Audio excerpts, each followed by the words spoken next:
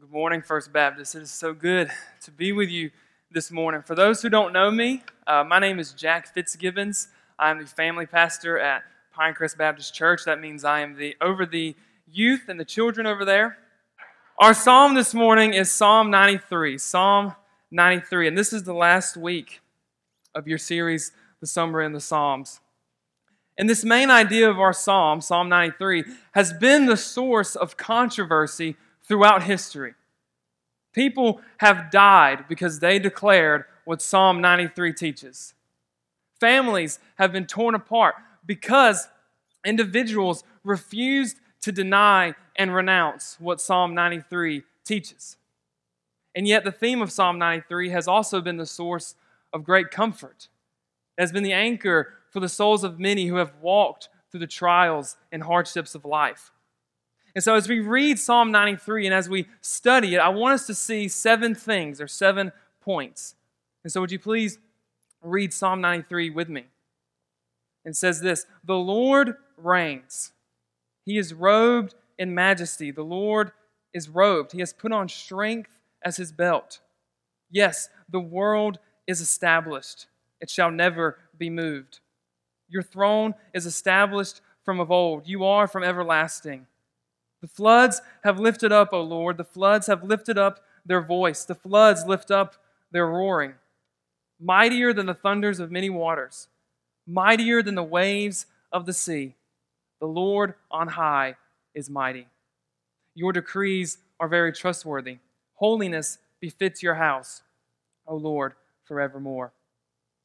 The prophet Isaiah, in his book Isaiah, tells us how beautiful upon the mountains are the feet of him who bring good news, who publishes peace, who brings good news of happiness, who publishes salvation, who says to Zion, "Your God reigns." The one who brings the good news of happiness brings the message that the psalmist is declaring in Psalm 93. Your God reigns. That is the message that brings happiness and salvation. David, when they're dedicating the temple in 1 Chronicles 16, he says, "Let the heavens be glad and let the earth rejoice. And let them say among the nations, the Lord reigns."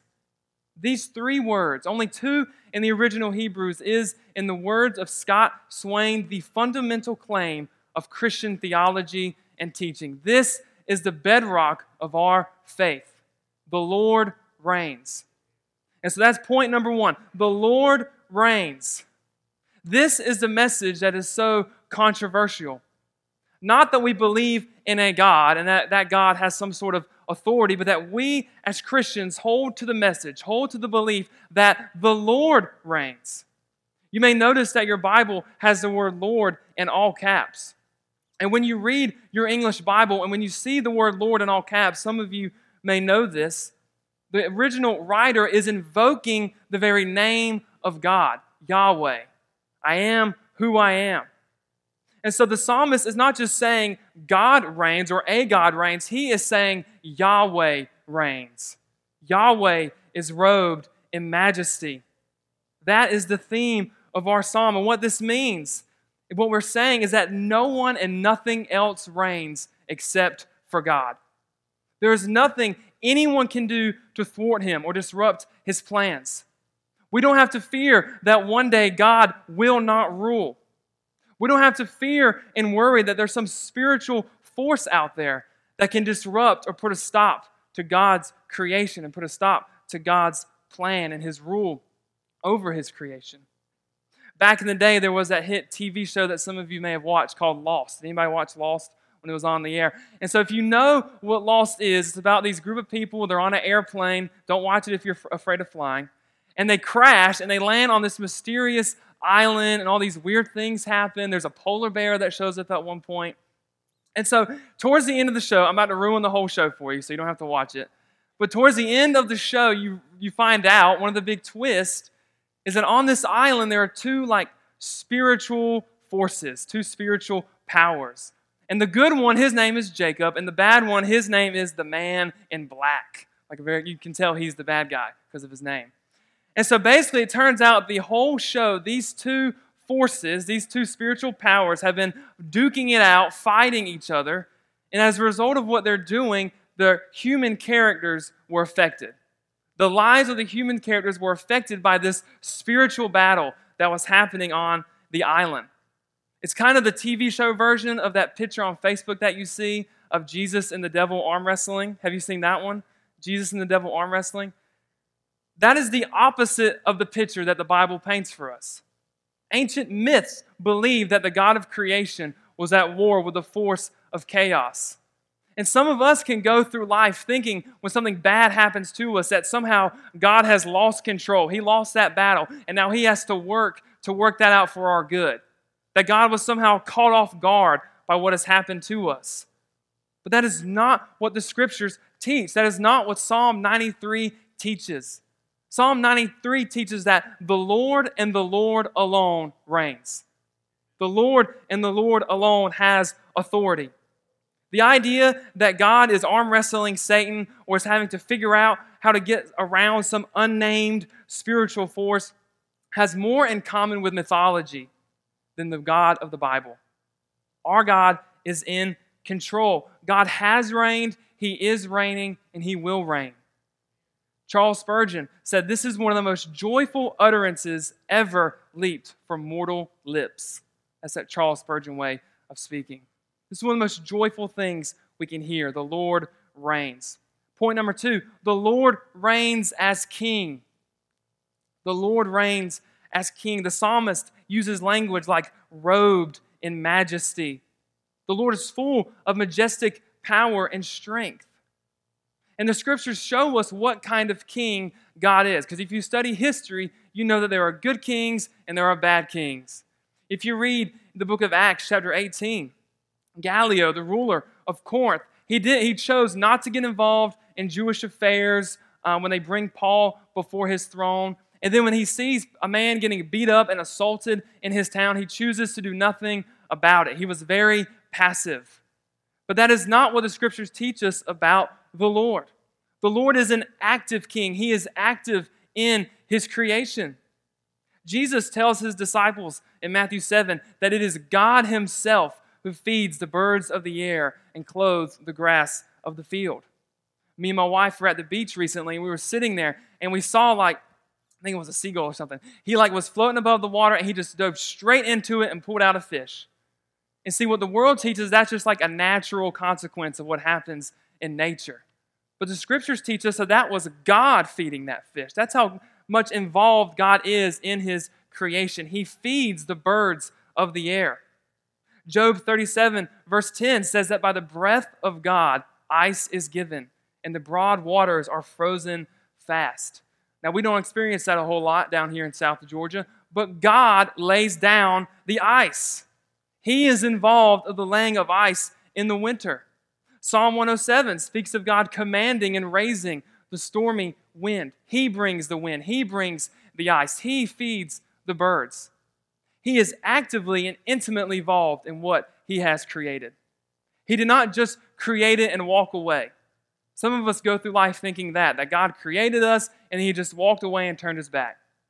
But God is active in what He created. And He's active in and through His church. When we are saved by the grace of God, when we enter into the church of God, both the universal church and our local church, we become the hands and feet of Christ. We become a part of the body that God is using to accomplish His plans and His purposes. God does not need us, but He uses us. He uses our proclamation of the gospel. He uses what we do as a church to fulfill His plans. God is active in the local church. So the Lord reigns. The Lord reigns as King. And thirdly, the Lord reigns as a warrior. The Lord reigns as a warrior. If you look down at verse 1 again, He says, He has put on strength as His belt. This is language to describe someone going into battle. And throughout the Scriptures, we see of God fighting His enemies and fighting for His people. In Numbers chapter 16, verses 30 through 32, we read of Korah after he rebelled against Moses and the Lord, him and his entire family being swallowed up by the earth. In the story of the Exodus, God parts the sea so that his people can walk through unharmed. God was fighting for his people. And nowhere is God's power over his enemies more seen than in the cross of Jesus Christ. God is an active king. He's an active warrior. Colossians chapter 2, verse 15 tells us that Christ disarmed the rulers and the authorities and put them to open shame by triumphing over them in him. God defeated Korah. He wiped out the Egyptians. And most importantly of all, he has destroyed the power of sin and death for all who swear allegiance to him. He is a king. He is a warrior. He is active in his creation. And because of this, the psalmist can declare right there at the end of verse 1, he says, yes, the world is established. It shall never be moved.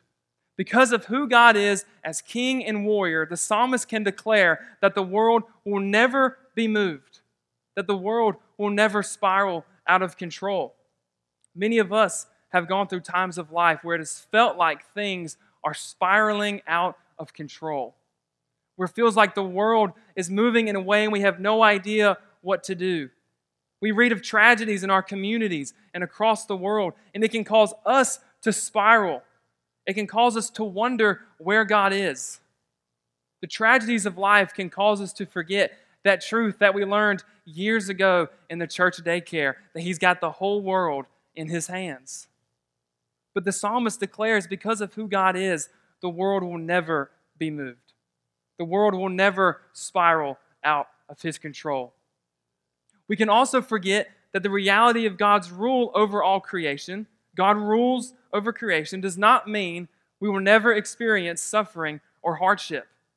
If you go back and look at Psalm 89, just 4 Psalms before this one, we find the psalmist asking the question that so many of us have asked in the past or even today. He asks, how long, O Lord, will you hide yourself forever? You see, the reality of God's rule means that with the same voice and with the same prayer, we can both lament and praise Him. I'm not preaching on Psalm 89, but the very beginning of that psalm says this. He says, I will sing of the steadfast love of the Lord forever. With my mouth, I will make known your faithfulness to all generations. Because we believe that Yahweh reigns and Yahweh reigns alone. We can both lament and praise. We can lament the circumstances in our life. We can lament and weep over the things that happen to us and to those around us. But with that same prayer, we can also praise, because we know that creation will never spiral out of control, that He's still got the world in His hands. And we can praise God for what He tells us in Romans, that He is working out all things for our good. Now, when He says all things, He means all things. He doesn't just mean all things except the bad. He means all things. The Lord reigns in the good and the bad. And this kind of heart posture that we see in the Psalms is not possible if we live by what the world teaches. My wife and I watched a movie recently where the theme of the movie was this. It was essentially that in times of sorrow, when you feel isolated and alone, to find meaning in those that you love and to be kind. Now that sounds sweet, right? That sounds all nice and hallmarky. But if we stop and think about it, if we stop and compare that worldview to what we see in the Scriptures, we realize that it is incredibly hopeless. It is like sand. If in times of sorrow we turn to other humans, what do we do if those individuals let us down? Or what do we do when that individual passes away? Who are we to go to then? If our hope in sorrow is simply being kind, what happens if we don't feel like being kind? That is a shaky foundation. It is only the reality of God's kingship and rule over creation and our salvation that gives us true hope, that gives us true joy. That is why Isaiah and David can declare that in response to hearing that the Lord reigns, we should rejoice, because that is the source of our hope and joy. In verse 2, the psalmist declares that God has not reigned just starting in Genesis 1. The Lord reigns. He reigns as king. He reigns as warrior. And point number 4, the Lord reigns eternally. The Lord reigns eternally.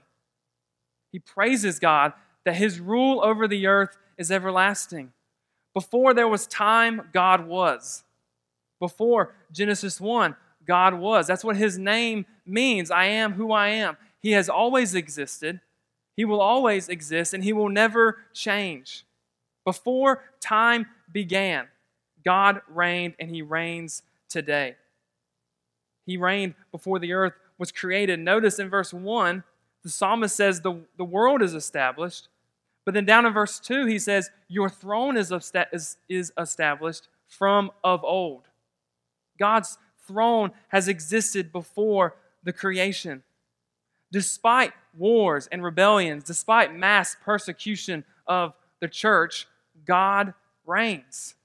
No one and nothing has ever been able to take him off his throne, and no one ever will. There's a great picture of this in Isaiah chapter 6. Isaiah chapter 6 is the famous, "Here I am, Lord, send me" chapter. And Isaiah opens up that chapter with this phrase. He says, in the year that King Uzziah died. King Uzziah was the king over Judah, and it led to national prosperity when he was king over Judah. And yet after his death, what does Isaiah see? He says, in the year that King Uzziah died, I saw the Lord. In the year that the King Uzziah died, this king who brought us national prosperity and who reigned over the land, he died.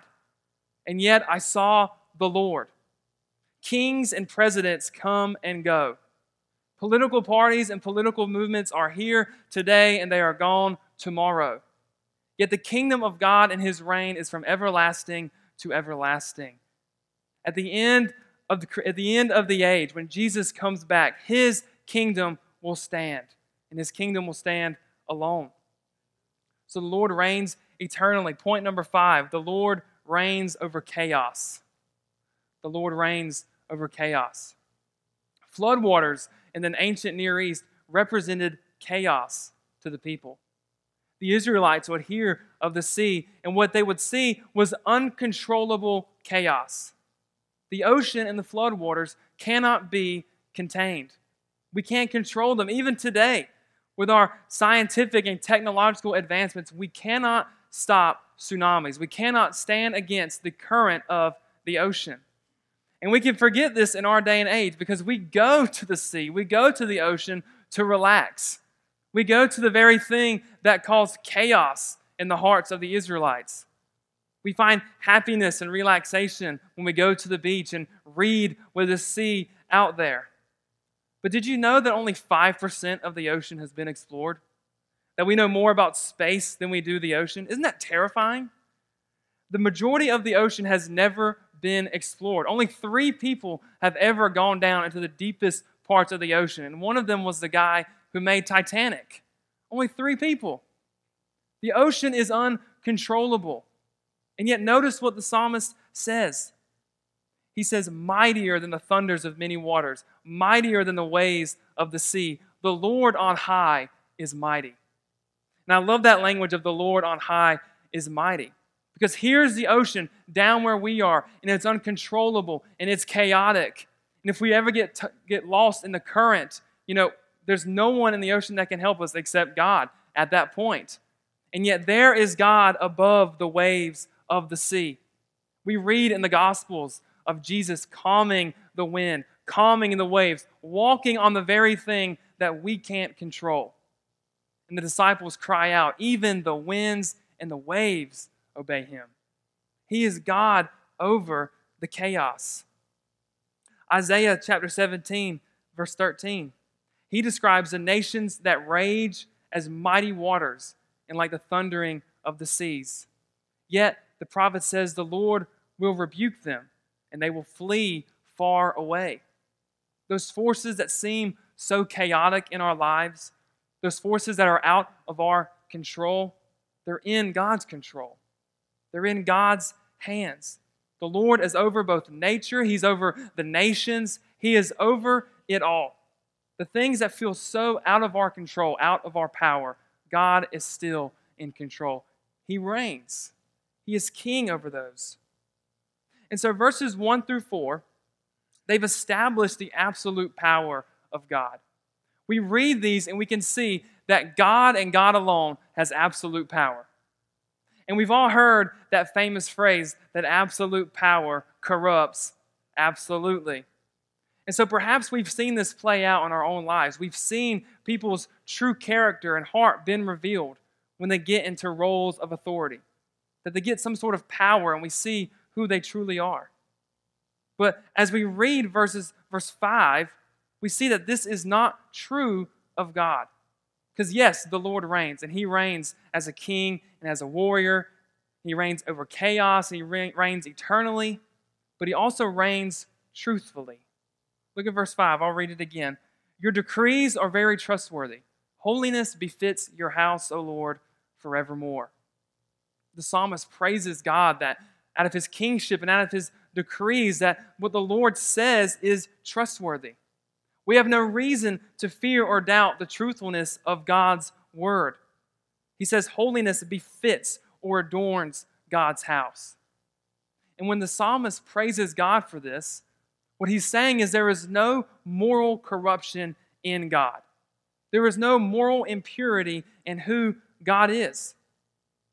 No matter, so some of our translations will say, like mine says befit, yours may say adorn, or I forgot the last word, becometh. That's the King James.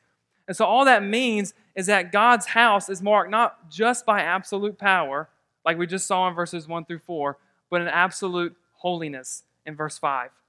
He is not like us. The one who has absolute power is absolutely pure. We can trust Him. We can trust that His commands are good. That when He tells us to do something, when He gives a command, it is for His glory and for our good. We don't have to fear that one day He will change. We will never wake up and see that God's character has changed, or He said one thing and actually meant another, or He said He would do this, but then He wound up doing something completely different. God has absolute power, and He uses that power to bring about His glory and our good. If you were alive in the 70s, I was not. But if you study history, you will know that our president, Richard Nixon, once went on TV and emphatically declared to the nation that the people of America have a right to know if their president was a crook. And he was not a crook. If you know how that story ends, months later, he resigned because he was a crook, because he lied and he was spying on people. See, we never have to worry that that's going to happen with God, that God will tell us one thing and do another.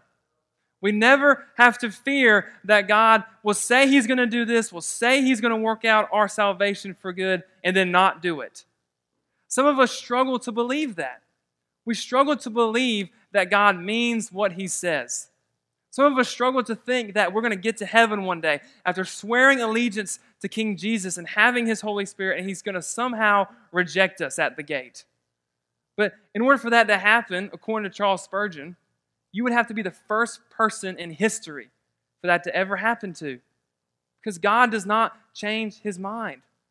Numbers 23:19, God is not a man that He should lie, or son of man that He should change His mind. Does He speak and not act? That is who God is.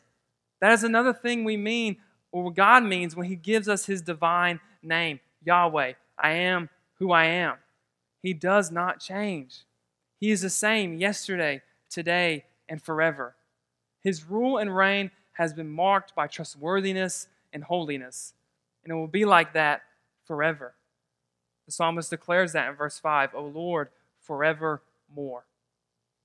For many, there is no greater news than the news that God reigns, and He has absolute power, and He's absolutely pure. But for others in our world, it causes them to react in anger and in unbelief. Because in our culture, what is deemed the highest good is our ability to do whatever we want, whenever we want, with whoever we want. That is what our culture sees as the purpose and goal of life. In our culture, and even many people in our churches today, we're okay with the idea of there being a God. We like the story of Christ at Christmas and Christ at Easter. We love watching the Ten Commandments, watching that movie. But we don't like it when God tells us what to do.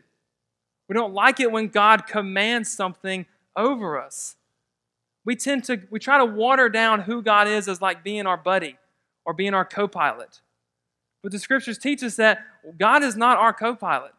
God is the pilot, and we are in the back of the plane. God reigns.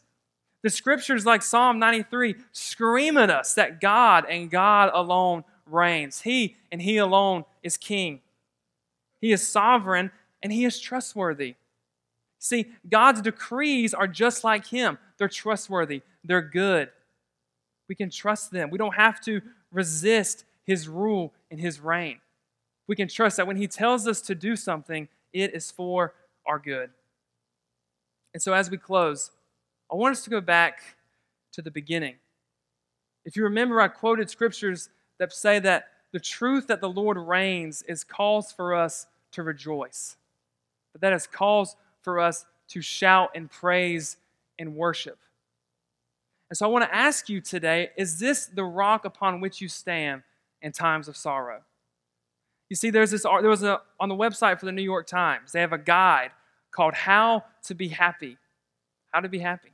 The 4 categories that are broken down on the website are mind, home, work and money, and life.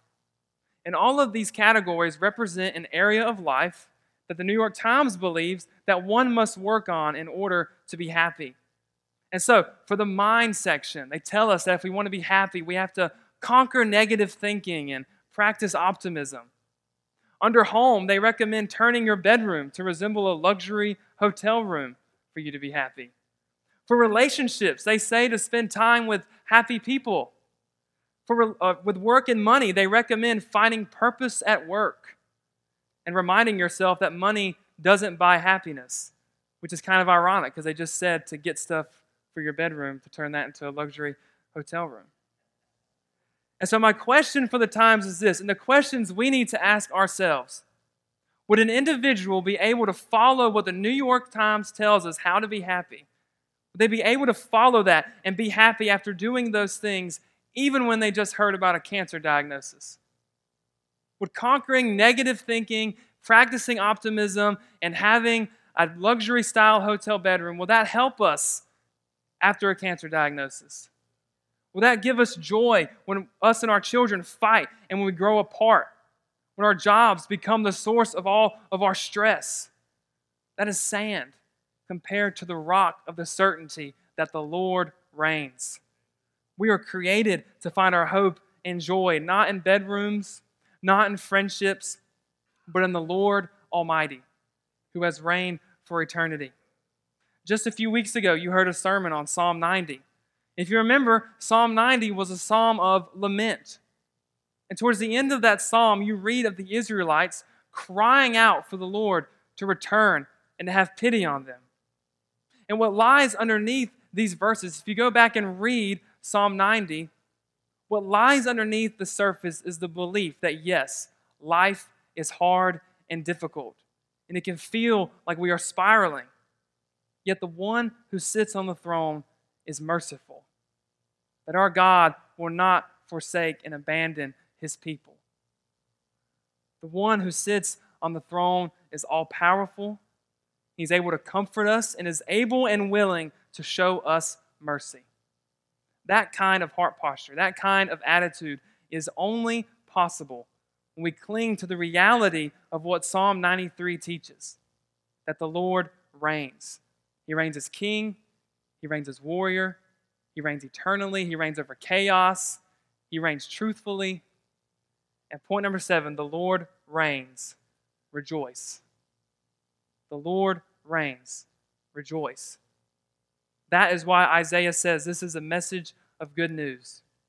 That is why David calls for the heavens to be glad and the earth to rejoice. God Almighty reigns. He reigns. He is king. He is over all things. For Christians, for us today who read this psalm in light of the New Testament, in light of what Christ has done for us, we can rejoice that God is not only ruling and in control over over creation, but also over our salvation. God is sovereign over creation and our salvation. The New Testament tells us that Christ is the author and the protector of our faith. Romans promises us that those whom God has justified, He will glorify. If you are in Christ Jesus this morning, if you have sworn allegiance to King Jesus and you have submitted to His rule and to His glorious reign, you are safe. Not necessarily from suffering. You will go through hardship, but you are safe. God is with you. He is keeping you. He will keep you forever. And that is why we can rejoice.